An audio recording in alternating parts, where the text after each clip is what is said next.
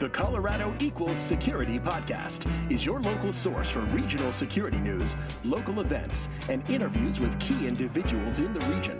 Now, here are your hosts, Rob Reck and Alex Wood. Welcome to Colorado Equals Security. This is the newscast for episode 105 for the week of February 18th. Is that true? February 18th? It is. I believe that's right. Yeah. Well, Alex, how was your Valentine's Day? You know, I had a good Valentine's Day. It was not super exciting. My wife and I went out and went to a hole-in-the-wall Mexican restaurant and had tacos. We went to Yummy tacos. Observatory Park by DU, and they have a really big, obviously, telescope, but it was cloudy. Oh. Not the perfect time to go to a telescope. We didn't get to even use it. So you got really good views of the clouds. Oh no, they didn't. They didn't actually even open the observatory. Oh, that's too bad. Well, let's go ahead and jump over to the housekeeping. We have a Slack channel. You're aware of that, right? That's a good place for people to talk to each other and set up lunch dates like we did today downtown. Alex, you and I are both there at responding quite a bit. So if people want to come, air their grievances about what a terrible job we do on the podcast, that's the place to do it. Or even better, if you'd like to say how good we are, we'd love to hear that too. We also have a mailing list. If you check out our website, colorado-security.com, you will be able to sign up for the mailing list there. You will also be able to find information on how to get to and subscribe to the podcast. Awesome. We would love it if you'd subscribe and you'd rate us on your favorite podcast listening application. And similar, if you do love us, which we hope you do, we would love it if you would help support the podcast. We are we're basically paying for this out of our own pocket, and we opened up a Patreon website for folks who want to support us financially. Any of the money you give us through Patreon goes to supporting either the hard costs of doing the podcast or some of the swag that we'll sometimes give out. We give out some stickers here and there, and sometimes we'll have some shirts we can give away. That stuff comes from those Patreons. Exactly. And finally, if you're not willing to invest money, which is perfectly fine, we would just love it if you told a friend about how wonderful the podcast is. Spread the word about Colorado Equals Security. Speaking about people who support us, we have 2 new supporters on Patreon. Yay! Thank you. First, Kristen Wilson. Kristen is over at Password Ping, or formerly Password Ping, or soon to be Enzoic. They're supporting us at the $15 a month level. Kristen, thanks so much for what you do. We appreciate your support. Yes, and at that level, Kristen gets a t-shirt, so we will get that out to her. And also, thanks to Michael Lind. Michael also signed up to support us this week, so thank you, Michael. Appreciate your support. Yeah. So, Alex, when you think of really good whiskey, what state comes to mind? Montana? Absolutely. You know what? Colorado has one of the best whiskey distilleries in the country. That is pretty cool. And it's not who everyone might think of right there on 25. That's true. Leopold Brothers was rated the best whiskey distillery in all of Colorado, and I believe it was the ninth best in the country. Yeah, so pretty cool for them. Obviously, Stranahan's is probably the better known distillery in the metro area, but Leopold, I think they moved here from somewhere up north recently. But they make all of their whiskeys from Colorado ingredients, Palisade peaches. I can't remember all of the different things they use, but it's all local and it's all pretty good stuff. They also have a slideshow in the article with many different distilleries across the state of Colorado. So check that out too. Next, there is some disruption potentially coming to Colorado. We could be in the market for digital license plates. If there's one thing that I thought needed to be disrupted, it's license plates. Exactly. We've been waiting. They get dirty, right? They do. You have to put those stickers on them every year. I hope these new ones aren't going to get dirty. Is that one of the features of the new ones? Maybe there's lasers that clean the dirt off. I just want a shark with a freaking laser on it. So digital license plates, there is a company that may be bringing those to Colorado. One of the interesting things that I saw on there, first, they're e-ink, sort of like a Kindle. Right. So don't take up a whole lot of energy. But also, they were talking about how you might be able to have ads displayed on your license plate. Yeah, you could.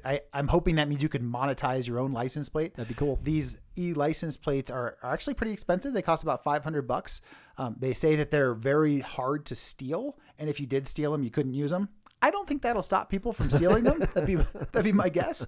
But kind of an interesting thing, and it is strange to see the way the world's going. There were some kind of public interest things you can do with them, like having Amber Alerts go through them as well. So that does seem like a good thing. Not just advertising. Yep. But I have always thought, license plates should probably just stay the same. Not really something that I need to be digitized. But hey, what do I know? Yeah. What do you know, Alex? Not much.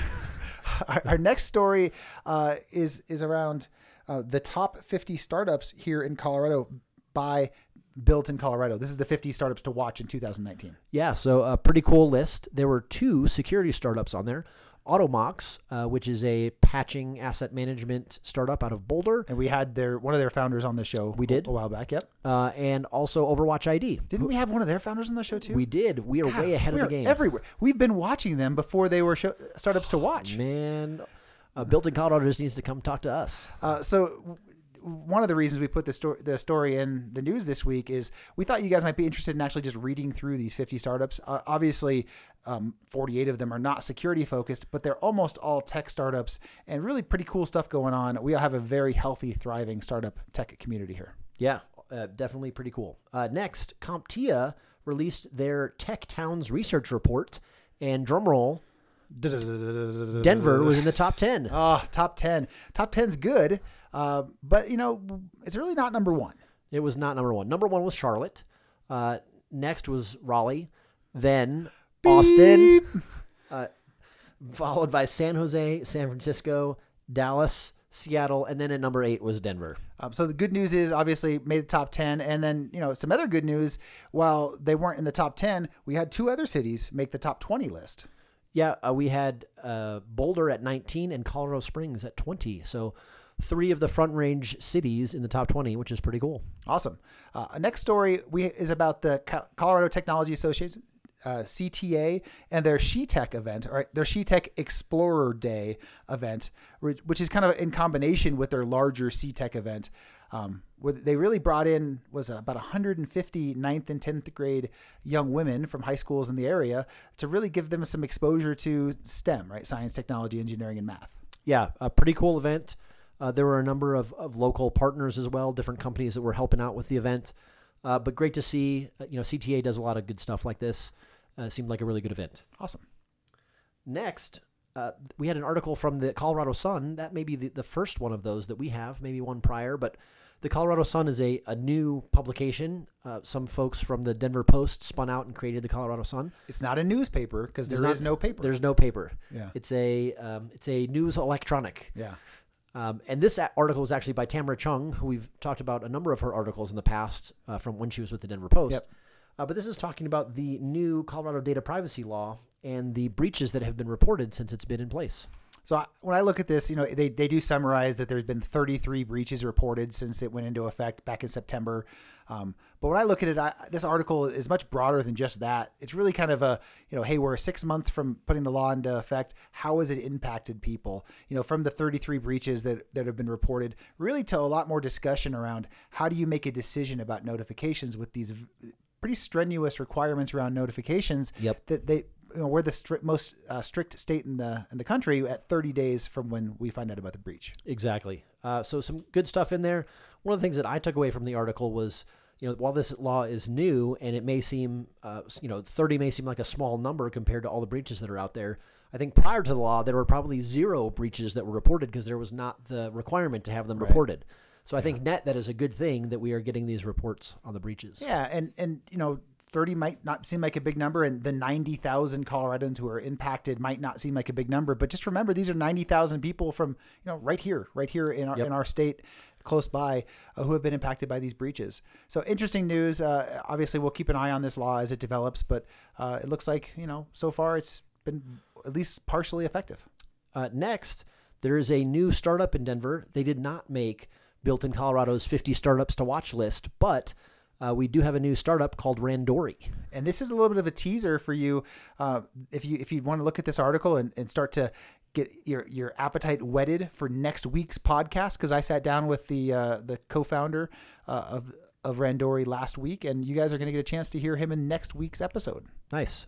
In case you were not aware, Randori is a startup that does sort of automated defense detection, testing. So they will try and attack your assets, see if they can get in. And this is, you might think like a pen test, but it is actually a platform that does this as opposed to a person. Yeah. So, discovery of assets, looking like an attacker might really look, and then they're actually trying to exploit those things and then pivoting and doing things that an attacker might really do. Pretty cool stuff. They're trying to really give you scale and, of course, be able to provide high-quality pen testing for, very modest pricing. So good stuff. Take a look at the article. Be ready to listen to us next week as we dive into it. They are headquartered I'd say that their headquarters is split between Boston and Denver, with their CEO and founder in Boston and the CTO and founder here in Colorado. Yep.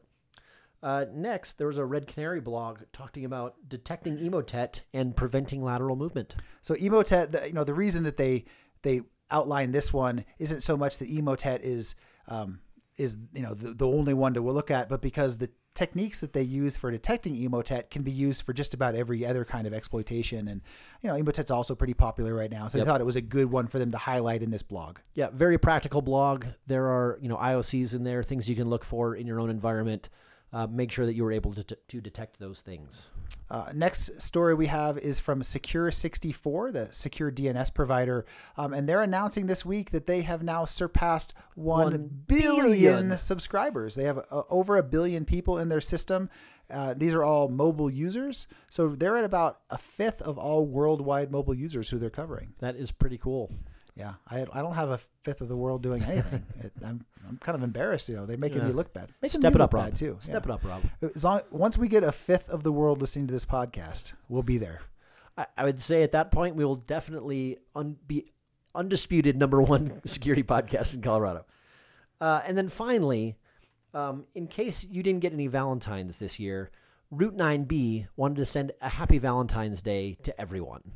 So there was a blog post that they put out this week talking about what hackers like for Valentine's Day. So what do hackers love? Well, they love phishing. They love weak passwords, malware, ransomware, open ports, lateral movement in networks, slow and steady operations. They're not the only one. Weak encryption, exfiltrating important data, and they love covering their tracks. Of course, who doesn't like covering their tracks?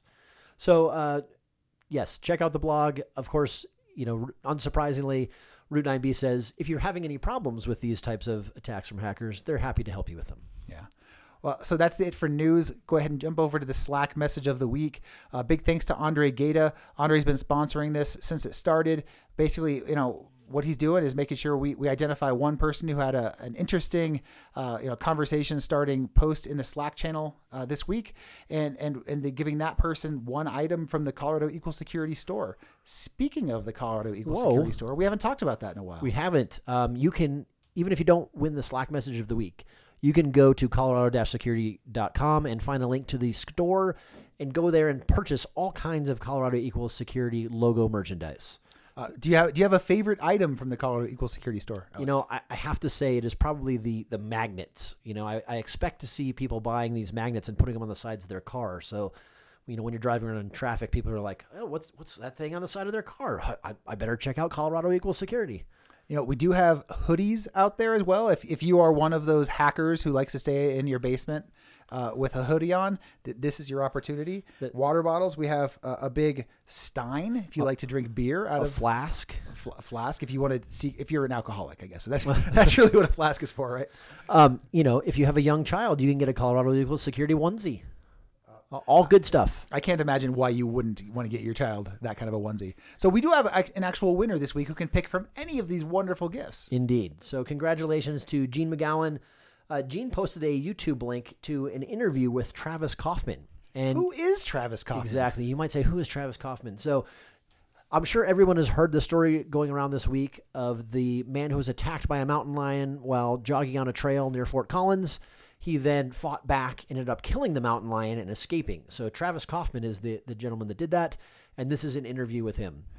So, Alex, I loved the interview. I spent 2 minutes to watch it. Very laid-back guy. Did you have any favorite parts of the interview? I definitely had a favorite part. So near the beginning, he starts describing the situation, says that he hears a noise behind him. He turns around, and he says, I was pretty bummed out to see that there was a mountain lion trying to chase me down. I have to say, I would be pretty bummed out if there was a mountain lion chasing me too. Yeah. So I actually think that Travis Kaufman should win the Slack message of the week, but I don't have his email address, so it's gonna be Gene McGowan. It is. Congratulations, Gene. We'll hook you up with Andre, and you can get your Colorado Equals security merchandise from the store. All right. So moving ahead into the events section of the podcast, where this is where we go through the next couple of weeks of events that are coming up in the area. If you want to know further out than the next couple of weeks, go out to our calendar at colorado-security.com. You can see the stuff coming up all the way through the summer right now. First, Snowfrock is coming up in March. What is Snowfrock? Snowfrock is the Front Range OWASP conference. So if you're into application security or you just want to learn a little bit more about it, you should check it out. Tickets are on sale now. It's very affordable, $75 for the full-day conference, $105 if you want the training that is included in the conference as well. Serge, who's on the board for OWASP, posted in the Slack channel that tickets might sell out. So I immediately ran out and got my ticket. And then I immediately had someone schedule a meeting in the middle of the day on that day that I have to go to. So I will be there for much of the day, but not all of the day. I have my ticket as well, and I'm looking forward to it. Also coming up next week on the 19th is the ISSA Women in Security February meeting with a couple of losers who the best they could get. So Alex and I are going to be talking at this event. I'm not sure how their judgment decided that was a good idea, but we have a lot to say. We might, and if you want to come hear what that is, come check it out. We're going to get interviewed about who we are and what we do, and hopefully it'll be interesting to people. And you do not have to be a woman in security, but you do have to want to come listen to a couple of guys like us talk and help support more diversity in the industry. How about that? Yeah. And if you come to that event, you could actually just walk out of that event and walk directly to the Cloud Security Alliance's February meeting. Yes, we were corrected after last week's podcast. These do not really overlap in time, so you could definitely go to both of them. So check out the CSA meeting also on the 19th. On the 20th, OWASP is having their February meeting at the Chinook Tavern down in the Tech Center. And that's Matt Schufeld, friend of the show, who's going to be speaking there. He's on the board, but Matt is a great speaker, has a lot to teach you. So I recommend you make it there if you can. Also on the 20th, ASIS, which is the physical security organization, is doing a meeting around selecting a trusted business partner. And finally on the 20th, CitySec is doing their February meetup at the Wright House. On the 21st, SecureSet has a Hacking 101 about asset management. On the 22nd, you can go to Office Hours with Davis, Graham, and Stubbs. There's an event in town. I think it's a full day event, the Managed Security Services Forum, coming to Denver on the 26th. That basically, if you're someone who's either working in an MSSP or interested in learning about it, this seems like a pretty good opportunity for you to do that. Also on the 26th, SecureSet is doing a cybersecurity career convo with Jason Zafuto on pen testing. On the 27th, the CTA, the Colorado Technology Association, is doing their Tech Day at the Capitol. This is cool. This is a chance for you to meet legislators, really kind of get your voice in around what are the tech matters that you want to be advocating for. I love the fact that CTA gives these kind of opportunities for normal folks like us. Yeah, they do some cool stuff. If you can't make it to that, ISC Squared Pikes Peak, which is the Colorado Springs chapter, is doing their February chapter meeting on the 27th as well. The next day, on the 28th, the NCC, National Cybersecurity Center down in the Springs, is doing their Smalls meeting. They're hosting the Smalls. Yeah, so I'm not sure exactly. Biggie Smalls? Is this what we're talking about? No, I'm afraid. I don't want to start any rumors, but Biggie Smalls might be there. Yes, so go check it out. See if Biggie Smalls is there. If not, maybe you'll learn something. Finally, SecureSet is doing a Capture the Flag event. It is one of their cybersecurity hackathons. This is on the 1st of March. All right, that is it for our events. Moving over to jobs. Believe it or not, I actually have an open position at Ping. What? But just one.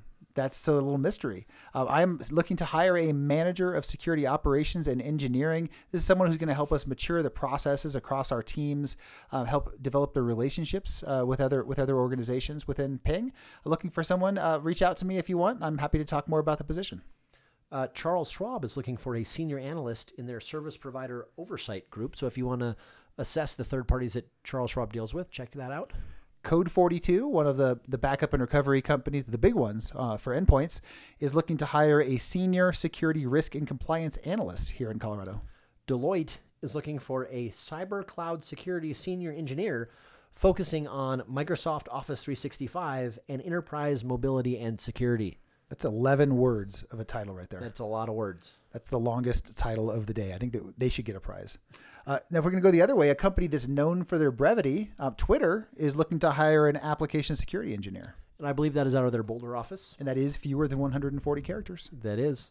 Stantec is looking for an IT security analyst. What's Stantec? Do you know those guys? You know, I'm not super familiar with them, but I think that they're in the digital advertising business or something similar.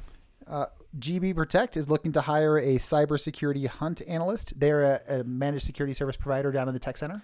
Also similar to that, not for a managed security service provider, but Spectrum is looking for a security engineer 1 SOC analyst. So if you're one of those folks who's maybe graduating from SecureSet or looking to get your first job in security, both of those 2 jobs at GB Protect and Spectrum might be a good place for you to get started.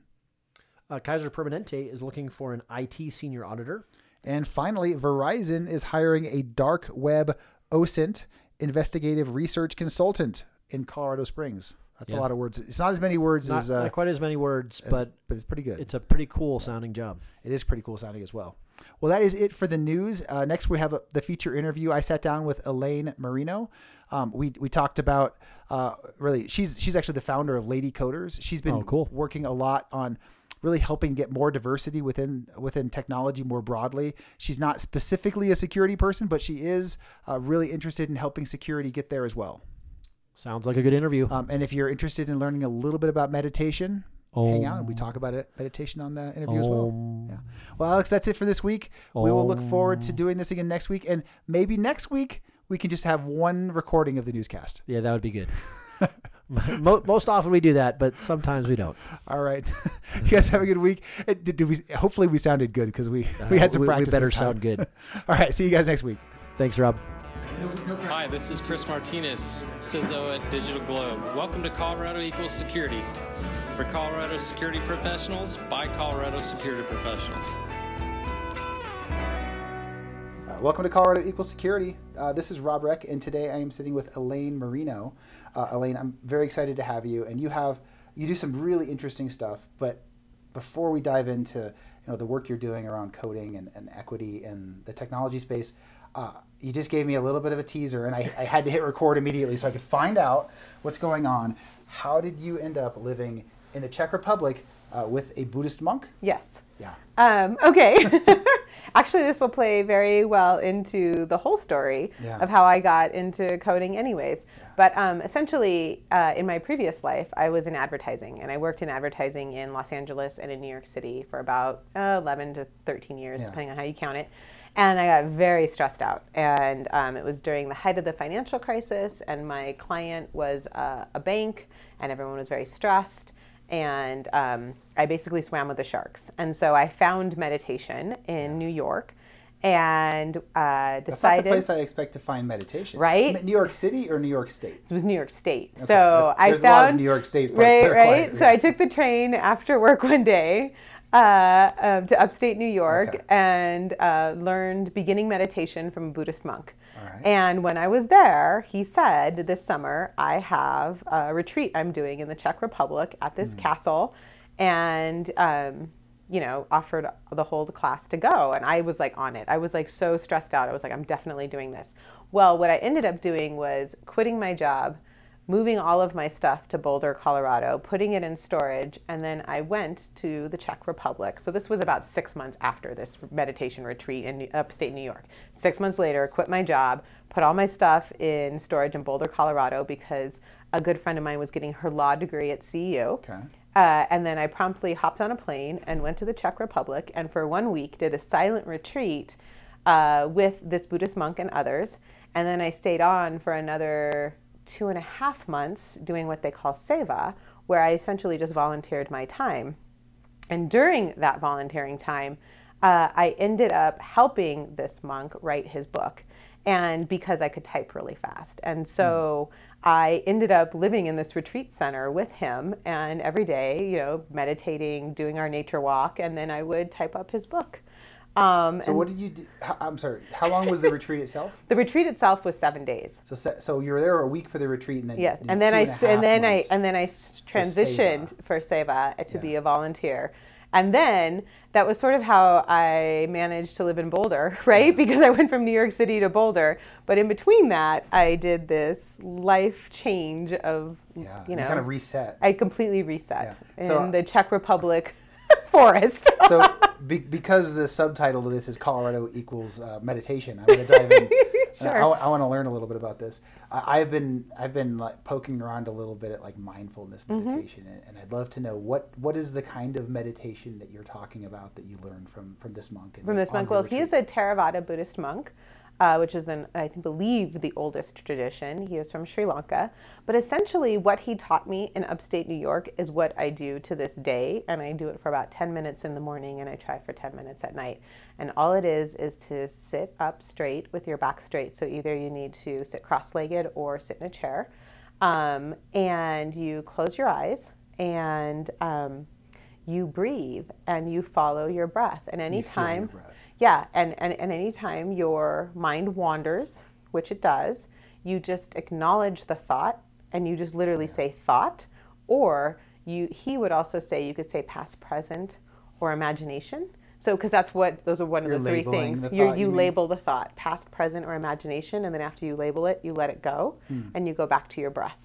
And that is the basics, and I do it to this day. That's basically exactly what I have been one of those apps, the Waking Up Sean Harris app, whatever. I've been poking around with that one. Yeah, and what I found is that by labeling the thought, then after a while you just start to see your thoughts go by, and you stop engaging with them. Yeah. And then if you do it, it's just like any muscle. If you do it long enough, you stop engaging with the thoughts, and you get into that meditative state a little quicker. Yeah. One of the really cool things that I have experienced as a part of that was the ability to label emotions, even very strong emotions, and anger. Anger is a really good example of it. If I feel a really strong anger and I have the presence of mind to label it as such, it just goes away immediately. Yeah. Like, I cannot stay mad once I recognize that it's anger, that I'm experiencing. And like, it's not just it's labeling it and also saying, okay, what does anger feel like right now? And when I have that presence to think that, like, the anger is gone. What I have found with anger is that if you meditate regularly, you have the presence of mind to be like, ooh, I'm really angry. And then if you can do it, you have the presence of mind to take 3 really deep breaths. And I find that by the 3rd breath, the anger goes away. But on that 2nd breath, you're like, I don't want to let go of the anger, but it's dissipating with the breath. But again, that requires a strong meditation practice. Don't always have it. So I don't know if the people listening will believe us, but I had no idea you were going to talk about this. This was not my plan. That's fantastic. All right. Well, we can dive into the rest of the story, because after I got to Boulder 8.5 years ago, I decided I was never going to do advertising again. And I got very involved in the tech industry that was there. And I just started poking around and getting to know people. And so talk to me about that. You moved to Boulder. You'd been in the Czech Republic for a few months. Moved to Boulder. You have your stuff in storage. How do you come and like get involved in the tech industry? What does that mean? This is old school. This was 2010. But I would go to Boulder Open Coffee Club, and I just met lots of people. And that was one of the great things about Colorado, I think, to this day, is that people are very kind and it's a very open community, and people want to help each other. And so I literally would just say, here's my skill set, and people would be like, oh, I have a friend looking for that, or you should talk to this person. But you didn't want to do marketing, right? So, I didn't want to work at an ad agency. Okay. So what happened was I ended up doing marketing for startups. And I very quickly realized I didn't really want to do that either. But I wanted to know more about the technology. In a startup environment, you all sit together. So I was sitting with all these developers, and I didn't know what they were doing. And it really bothered me. It was like a black box that I didn't understand. Yeah. And I asked the gentleman next to me, my coworker, I was like, how did you learn to do this? And he was like, oh, I went to the University of Iowa and I got my computer science degree. I was like, well, that's not going to happen. I'm like in my mid-30s. I'm like, no, I'm not starting again. But at the time, one of the very first code schools in the area opened up. Actually, it was one of the very first code schools in Colorado, or in the country, I should even say, because Galvanized wasn't in existence, right. Turing didn't exist. This was 2011. DaVinci Coders was actually first, and I was in their first class. Oh, really? And I dove right in. I actually learned the language of Ruby and the framework of Rails, and a little bit of JavaScript, and learned it all on a Linux virtual machine. Yeah. And really, I didn't even know HTML. Like, I was completely clueless. Had I had any bit of understanding of what I was doing, I might not have done it. But it was also a really fantastic experience, and I had an excellent teacher. Through the course of that, because of all of my marketing skills, I did a lot of networking. I started to go to all of the software development meetups. I would go to Boulder, was it Boulder Ruby? It was the Ruby group in Boulder. It used to be held at Pivotal Labs. I don't know where it's held now. But anyways, I just got to know everyone in the community, and I had mentors, and I figured out, even before class ended, that there was a gap in our knowledge between even the most entry-level developer and what they were hiring, what I knew. But at the same time, I didn't know nothing, right? I could spin up a Rails app, I could pull in gems, I even built a gem, but I didn't have any architectural experience. I didn't have any, real serious experience with big data. I could work in a SQL database and, do a little bit of Postgres, but I needed more training. Yeah. And I found that companies were not willing to train. And at the same time, I started to also experience a ton of marginalization. And I didn't even know that had really existed, because when I was in the advertising world and in the business world, the leadership was very male dominated. But my coworkers in my life, I worked with everyone. And now I was in an environment, and you have to think I'm like, mid-30s woman walking into a software development firm, and I would be the only woman in the building. Yeah. And then I had some really fascinating experiences.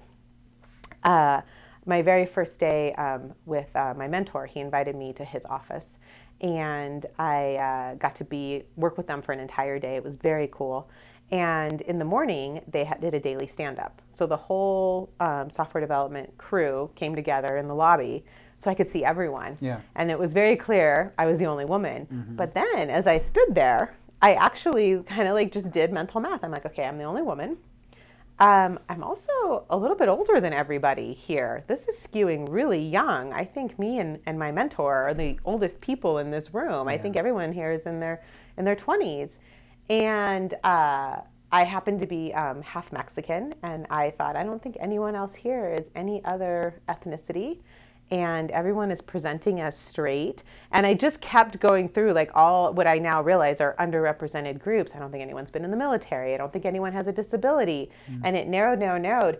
And in my observation, I figured out that I thought tech has a little bit of I think tech's largest problem is actually classism.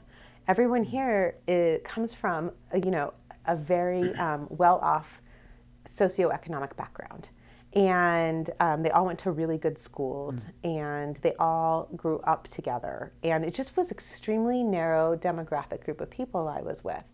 And I like to tell everyone was kind to me that day. No one was mean to me. It wasn't overt. It was much more, why is it that everyone is so young, healthy, fit, white male, right? Why is this? Don't they know it's strange to only work with people like themselves? That's not how the world operates. And around that time, Heroku held a conference called the Waza Conference, and their COO, Oren Teach, was actually put on the spot by a reporter because there were more men in attendance named Matt than there were women. And he said something profound that I thought actually really described what I was feeling.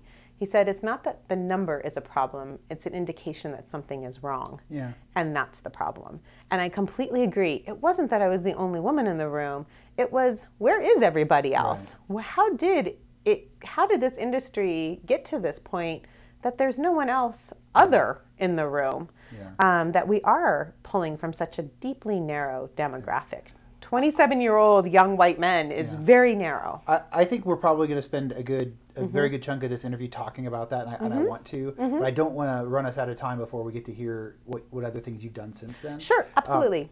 So if you don't mind, just talk me through. I know you went there that day and you kind of recognized something. So where'd you go from there? So from there, I got an internship doing Ruby on Rails, and then I also went out to find women's organizations, and I ended up starting something called the Lady Coders Conference, and I did that in Boulder in 2013. Oh, so that was 6 years ago. Yeah. Wow. And had a successful one last year, and I'm doing one again this year. It's April 4th and 5th here in Denver. And are you associating with any other groups for that, or is that just your own thing? It's just my own thing. It actually started by 3 women in Seattle, and I attended their first one in, 2011, 2012, somewhere around there. They ended up disbanding, and I took it over. Okay.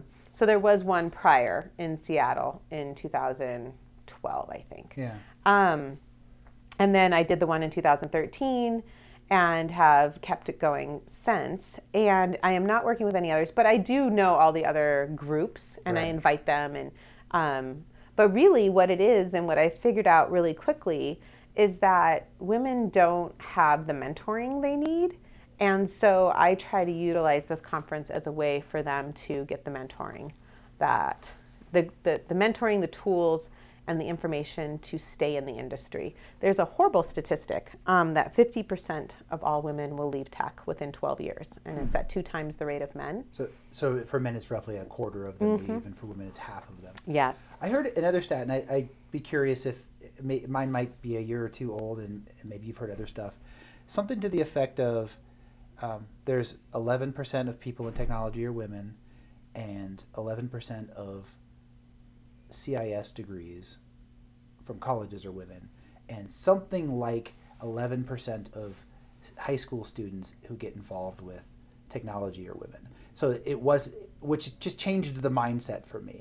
If I don't know if this resonates with what you'd heard, that the problem starts way earlier than I might have expected. It's not that women were dropping out at a significantly different rate than men. It's that they just weren't ever opting into the pipeline in the first place, or they dropped out before even high school, right? It's a multifaceted problem. So as I'm standing there in this stand-up, I'm like, what is going on? And so then I dive in and I figure out, yes. I'm not sure about all of your stats. I do know the 11% degrees is correct, the computer science degrees. And the reason why that's troubling is that it's going down. So in like 1984, it was like 30%. And then, and so it's significantly been going down over the years. Many factors contribute to that. And part of the opting out are the optics of tech, right? Of being male dominated and not being for women, and women being steered away from those jobs. Yeah. So it's a compounded, it's like a chicken and egg problem, right? They're compounding each other. I think to that point, as a pretty solutions-driven person, I'm trying to identify, well, what's the real problem I'm trying to solve? And if the problem I'm trying to solve is, you need to get more sixth grade girls to be more engaged. And frankly, I think everyone, right? We need everyone more engaged at sixth Absolutely, grade, everyone. So that we can increase those numbers from that point. It's different than I need to go target people who are just graduating from college with CIS degrees and say, oh, don't stop doing this because you don't see any guys out there. Make sure you do it. So it sounds to me like what I hear you saying is it's not one or the other. It's really some of each. Yes. So the problem starts very young. It continues into high school. It continues into college. It continues into their careers. What I would say is, if we're going to talk about solutions, that it's actually, and the inclusion part is the solution. So most companies, most people, what they go to is that the pipeline just isn't there. There aren't people to hire, right? There aren't women to hire. There aren't black talent to hire. Right. For many of us, there's not anyone. There's not even white men to hire for a lot of these positions. Yeah, exactly. But there's a talent shortage, and there isn't enough talent, so we need to fix the pipeline. And for something like what you said, 88% of your workforce are men. If you want more women, you've got to make that 12% feel a lot better about being there, right? You have to stop the 50% from leaving in order to trickle down that the few women that are coming in stay, right? So my whole point for the Lady Coders Conference, and actually all the work that I do, is to really dive into what is making them leave, right? Because you can fill your pipeline as much as you want. If they're leaving at 2 times the rate, what's the point, right? Yeah. It's a leaky faucet. So I know I said I was going to let you keep going through your background, and then I took us on a tangent. Sorry about that. It's okay. So we talked about Lady Coders Conference, and I will have that on the well, it is on the website, on the calendar for folks to go get information about it. Talk to me about what else you're doing. So absolutely. So I did go in and I would say I was a baby developer for 2 years, right? Yeah. I was an intern. I started at the bottom. And because I had had this previous career in advertising as a manager, as a director, and then starting at the beginning in this other industry, I could watch and see from a manager's point of view what they were doing wrong. And there were some very fixable things, the way they were posting jobs, the way they were interviewing me. What do you mean? Sure. I have a great example. I literally, when I was doing my presentation, I'm like, well, let's just see what's out there. And I put in, Ruby on Rails. And I found a junior position and a senior position. And I show them, and I show how there's no standardization for what people are looking for. Because in general, the hiring manager, the VP of technology, does not really give great requirements to the recruiter. The recruiter is just throwing out there 3 to 5 years Ruby on Rails experience. Yeah. That's actually extremely vague, and it's very unhelpful for me. So I'll give you an example. There was a job description that said senior Ruby on Rails developer, and I would never apply for a senior position. But everything that was listed, with the exception of the 3 to 5 years experience, everything else they were asking for, I had done. Yeah.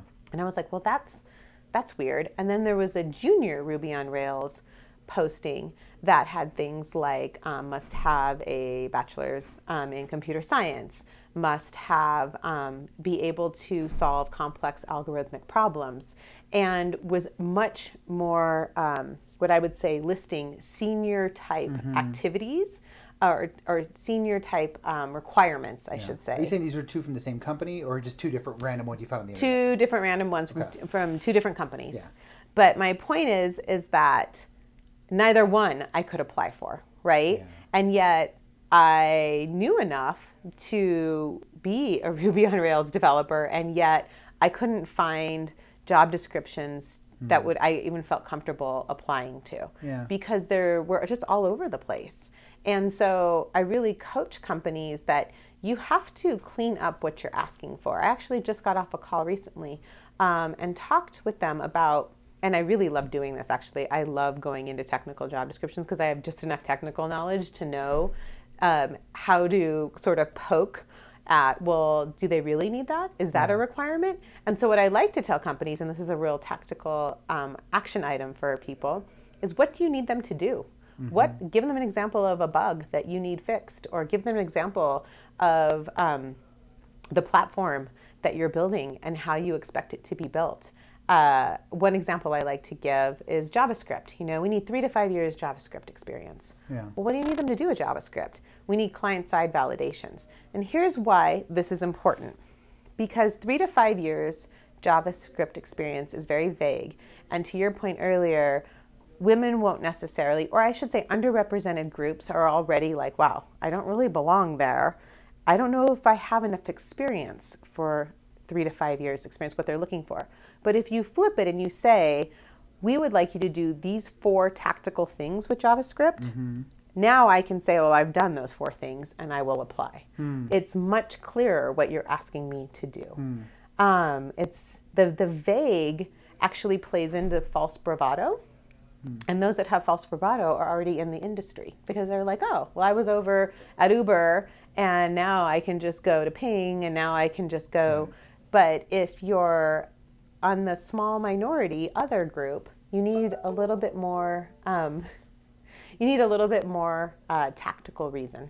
Yeah, and I'm thinking like, why we put 3 to 5 years in a job description, and it's probably mostly because it's easier, right? Like as a hiring manager, it's easier to type 3 to 5 years, security, event management, than it is to say, experience managing these types of events, right? It's a really interesting point. I think it'll be hard to change the behavior of all of the hiring managers. Absolutely. It might be a little bit easier to change the behavior of recruiters who can like push back on hiring managers. I don't know.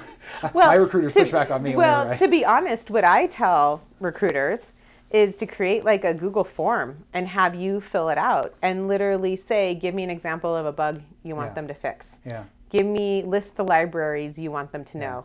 List the libraries or tools that can be taught. Right.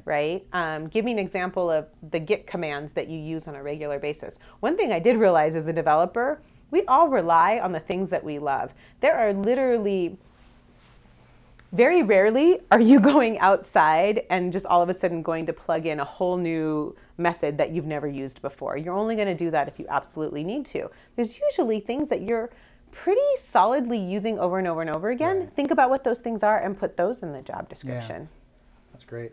So you talked about some of the work you're doing there, but what is it Equally? Equally. So what ended up happening is that I put on the Lady Coders Conference. I really struggled actually to find a job. I went on so many job interviews and again saw really marginalizing behavior. And what ended up happening is I started to speak about it. So I started to get invited to different events. And this is very early on. This is like 2012. I got invited. I spoke at Denver Startup Week about diversity and inclusion, but I got invited to Dreamforce, got invited to OzCon, and I started Open Source Conference, O'Reilly's Open Source Conference, and started to just really talk about it. And I found that there was a real need for me to consult on this. And so I started a consulting business to help tech companies. So you're giving talks at these different conferences and someone says, will you come to my company and tell us how to do this right? Is that what it was? Yeah, a little bit like that, yeah. Because things like I just told you about the job description, it's very real. There are real practical, tactical things they could do. I had a terrible job interview where I went in and I was put into a room and given coding challenges for like 3 hours. That was great. I actually really enjoyed that.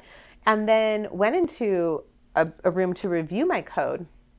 And they were 8 gentlemen in the room and myself, and they projected my code onto the screen, and we went line by line and reviewed it. Okay. I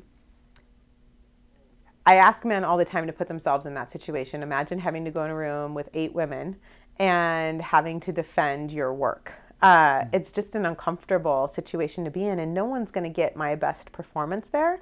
Not to mention, as you know, solutions can be subjective, right? Because if you get to an answer that is correct, but maybe you didn't like the way I did it. Elegant code. Right? Yeah, the elegant code. And so they actually would start arguing about, well, this was the better way to do it. Well, no, but this one worked, and so it was a really, really uncomfortable situation. And so I would just tell companies, you have to stop putting people on the spot. The tone I got from that, from that interview was that it was an interrogation. Are you good enough to be here? Not, let's see what your skill set is. Let's talk to you. Are you a good fit for this company? What can you bring to the table? And frankly, under no circumstances should there be that imbalance of power. There's no need to ever interview with 8 people at once. At most, it should be 2 to 1. So I'm definitely guilty of some of what you just said, and I'd like to talk. I want to talk about it. Yeah, let's talk about it. So I'm a really big fan of. I'll say I don't have a lot of confidence in the general interview process. I think that generally speaking, being a good interviewer is a skill, and if you're good at knowing what the interviewer wants to know, the interviewee can give the right answers, right? And can give the appearance that they want to give. It's like a sales job. Absolutely. So I'm a big fan of having the person do the job. Like as a part of the interview, I'm going to have. I don't hire coders, but I might say, if I'm hiring an application security person, I might say, here's an insecure application. Let's take some time and see what vulnerabilities you can find in this. Let's come back and talk about them. Okay. So they have time on their own to do that. And then what I'll usually do for most of my positions is ask them to turn that into a presentation and show us what they found. Okay. So I get to see number one, can they do the job? Number two, do they know how to communicate? It's a pretty important thing. And then we have a discussion around it. Certainly, I hope that it doesn't come across as an adversarial situation, but it is, a question where they're going to show us what they did, and we're going to ask them, oh, how'd you get there? What would it look like if you had seen this result, and have that interactive Absolutely. thing. But I can see, as someone on the other side, it's definitely more than 2 people in the room. Probably not 8, but 4 or 5 people could be in those panel interviews to see that presentation and experience what that person did. My first thought is it's given me the best results I've ever had from an interview process, and I'd love to see your take on how could I do better for that. Have you ever had a woman or a person of color interview that way? Have I ever had a candidate who? Yeah. I've hired both. Yeah. And did they perform better or worse? I'm just more curious. I've hired a variety of both women and people of color.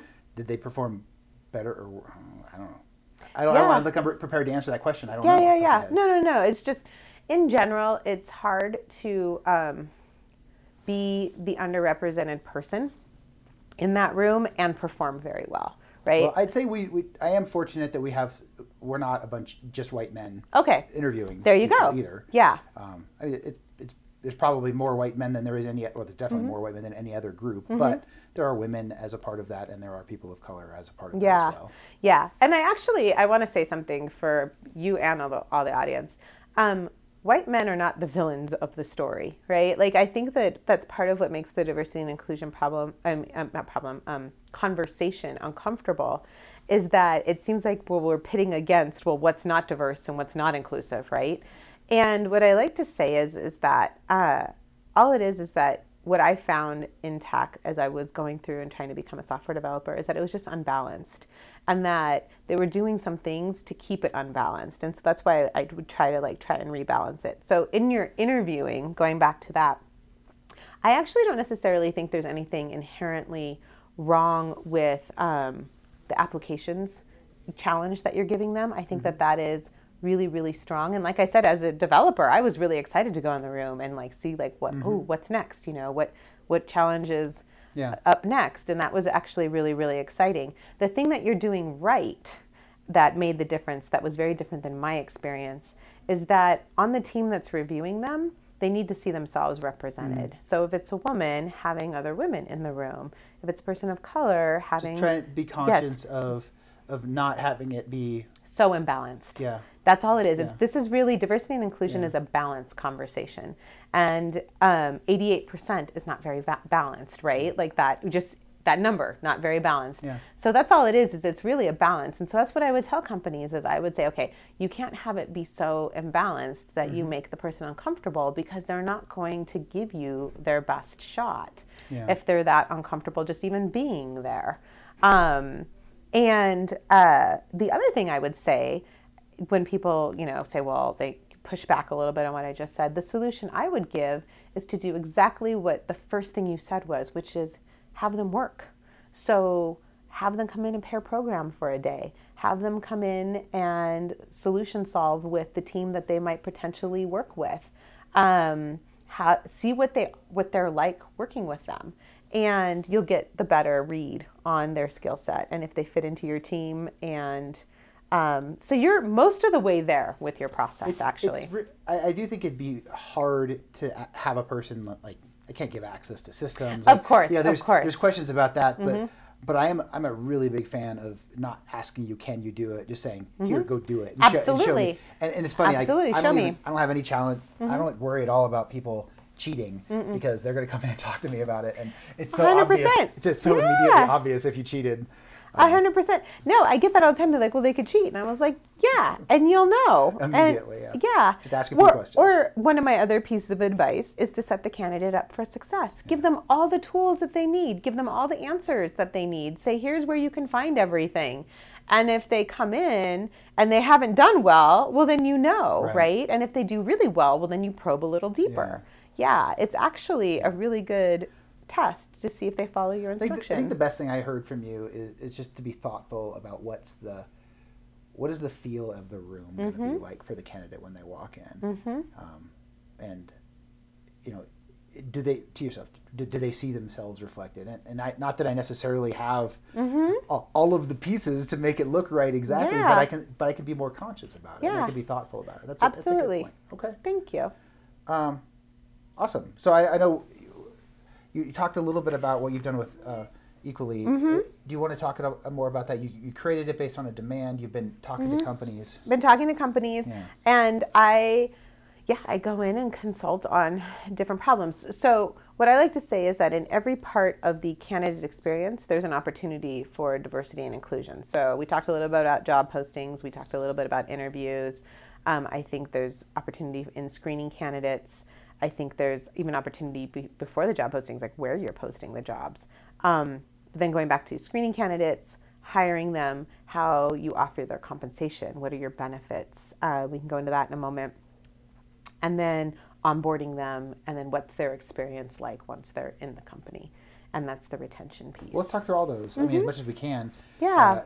We talked about the drafting job descriptions. I remember a press release or maybe it was a news story, Denver Post news story about SendGrid having done some analysis on their job descriptions. I want to say for sexism. That's not quite the right word though. There's probably maybe gender bias. Might be a better gender word. bias. Gender bias. So there is there's some there's some analysis or some reviews that you could do to really remove gender bias from your job descriptions. Yeah, for anyone listening and wants to know more, Textio is a really sophisticated machine learning tool. They give you a 2-week trial, and then it's very expensive. It ramps up real quick in the cost department, but it's absolutely fascinating because it will tell you all of the masculine coded words and all of the feminine coded words. Give me some examples. And absolutely. Aggressive versus compassionate, Okay. Athletic versus kind, loyal versus, let's see. Loyal is a masculine word. Actually, loyal is, loyal is a masculine word. Oh my goodness. What was another word I was going to think of? Empathic.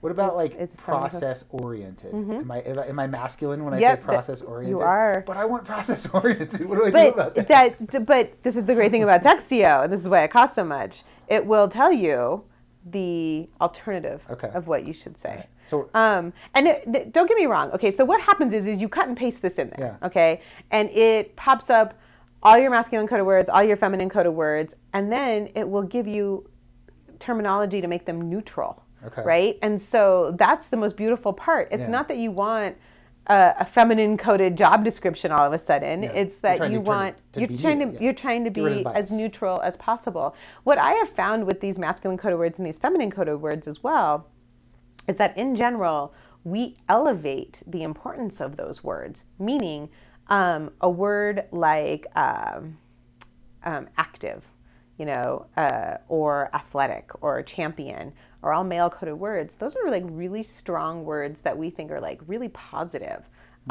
in business.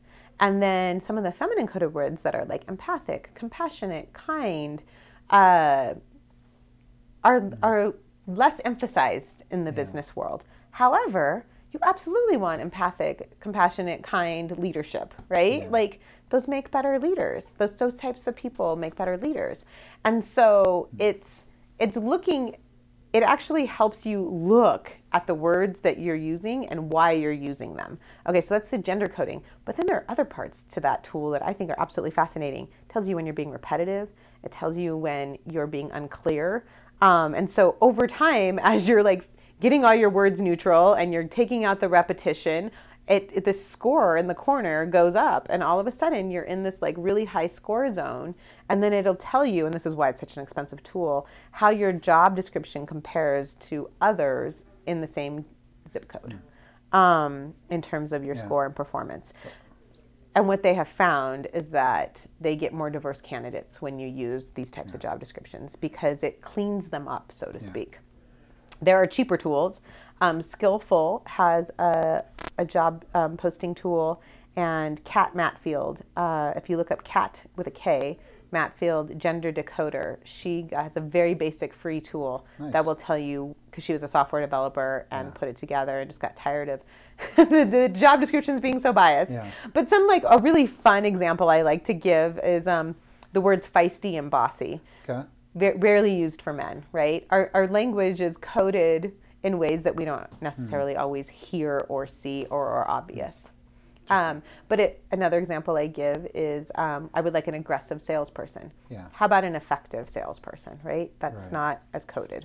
And it's probably more than what you want. Than Right? Then aggressive. You want effective. If someone Yeah. asked you, do you really want aggressive or do you Yeah. want effective? And you're like, I want effective. So process-oriented, I actually think is probably fairly gender neutral. What I find in this industry a lot more is we want analytical. And analytical is very masculine coded.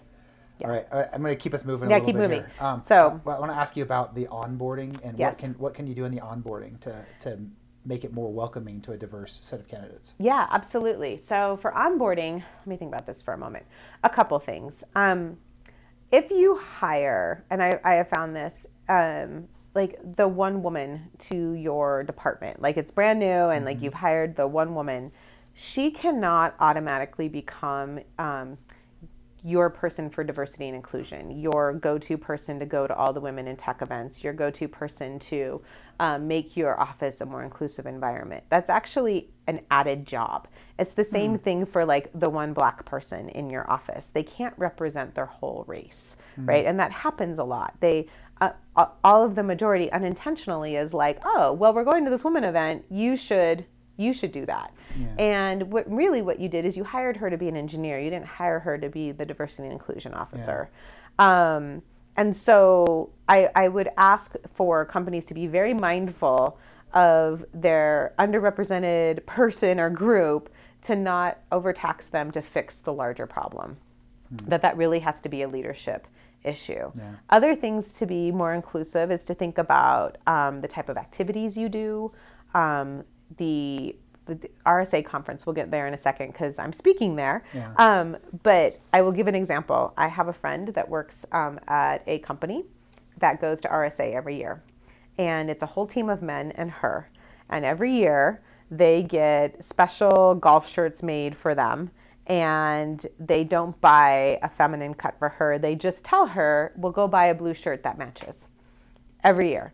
Now, that is a really small, minor problem, right? She does not feel like she can go to her manager and be like, this is stupid, you should buy me a shirt. Yeah. Because it's a stupid conversation. And yet, the message is, you are other, you are not part of the team, and you are not as valued. Because we're going to spend hundreds of dollars on everyone else's attire, and we're not going to spend any on yours.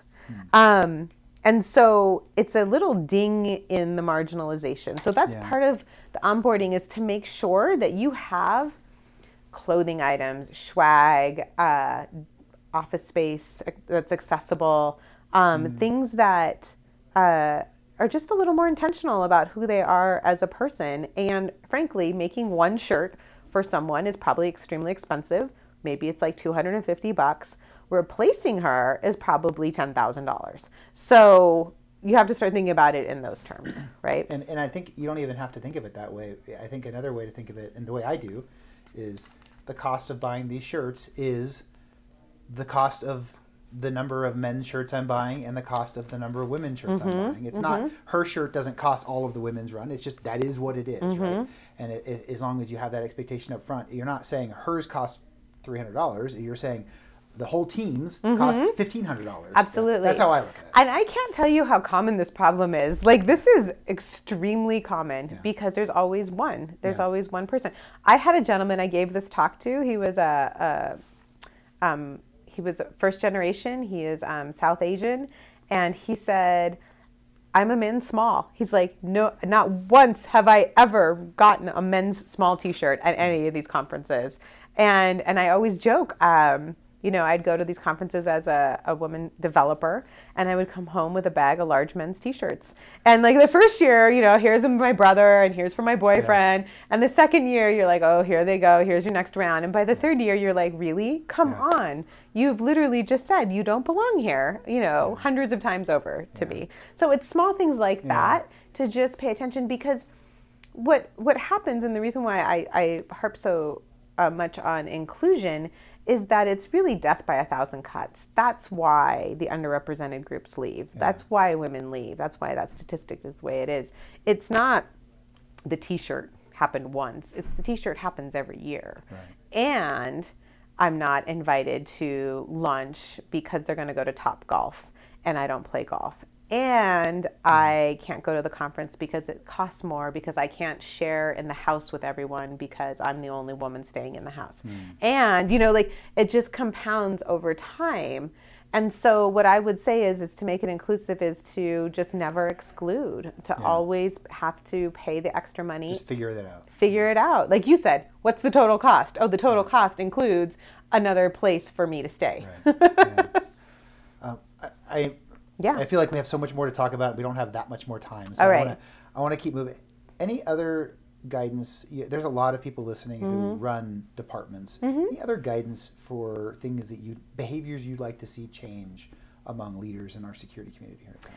Yeah, absolutely. I would just say that being inclusive requires intention, and it requires getting out of your comfort zone, expanding your network. This is my all-time best tip, actually, and I saw it in action. So I'm a developer. I am in my, this is back in the day when I was a developer. I would walk into that room, right, and I would be the only woman. But I had to go and find my community, and so I did. I would go to Women Who Code, and it was great because that was my community. Well, one gentleman came in once, and he said, I'm the VP of Engineering. I have a staff of 50 men. And I want to hire all of you. And he was just super authentic. And he put himself in an uncomfortable position, right? He was the only in that situation. And he said, I will sponsor this meetup. You will have food and drinks, for as long as I can do it. And I will be here at every single one of your meetings. And please come and talk to me.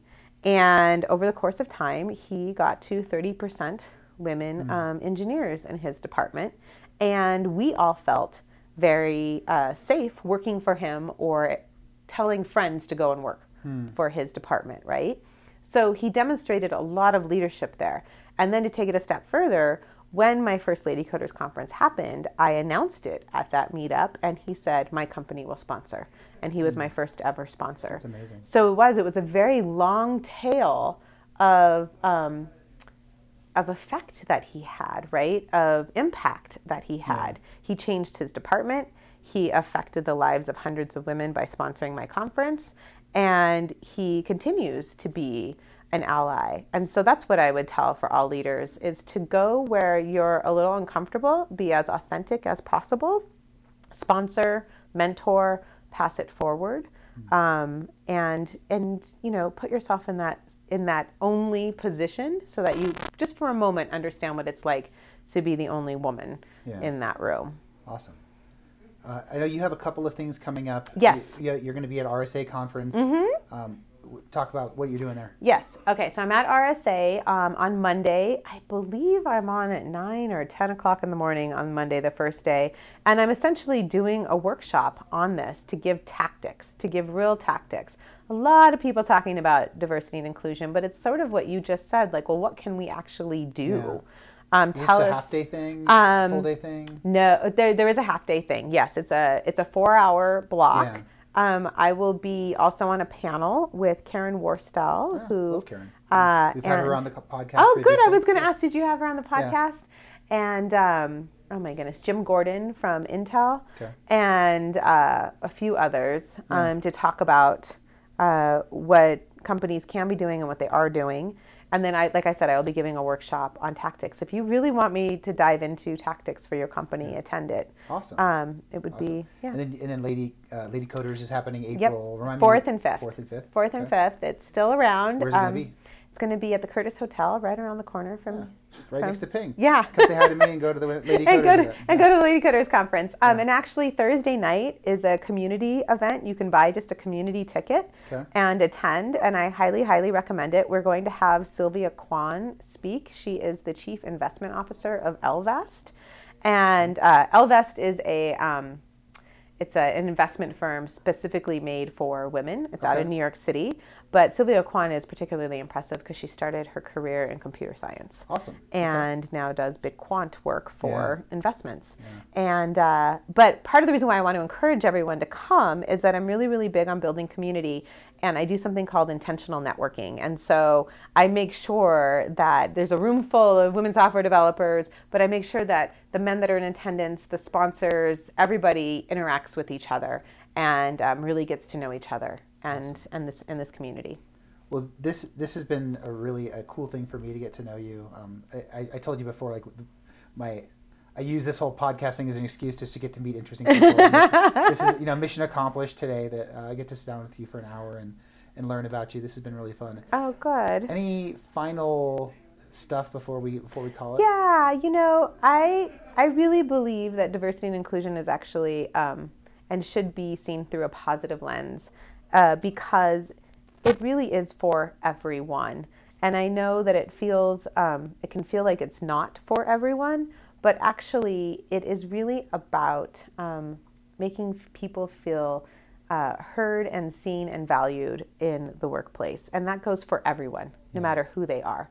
And the more we do that, the happier people are in their lives and in their work and in their jobs, and the better we are as a tech community on the whole. Awesome. Well, and this has been really good. Thanks so much for your time.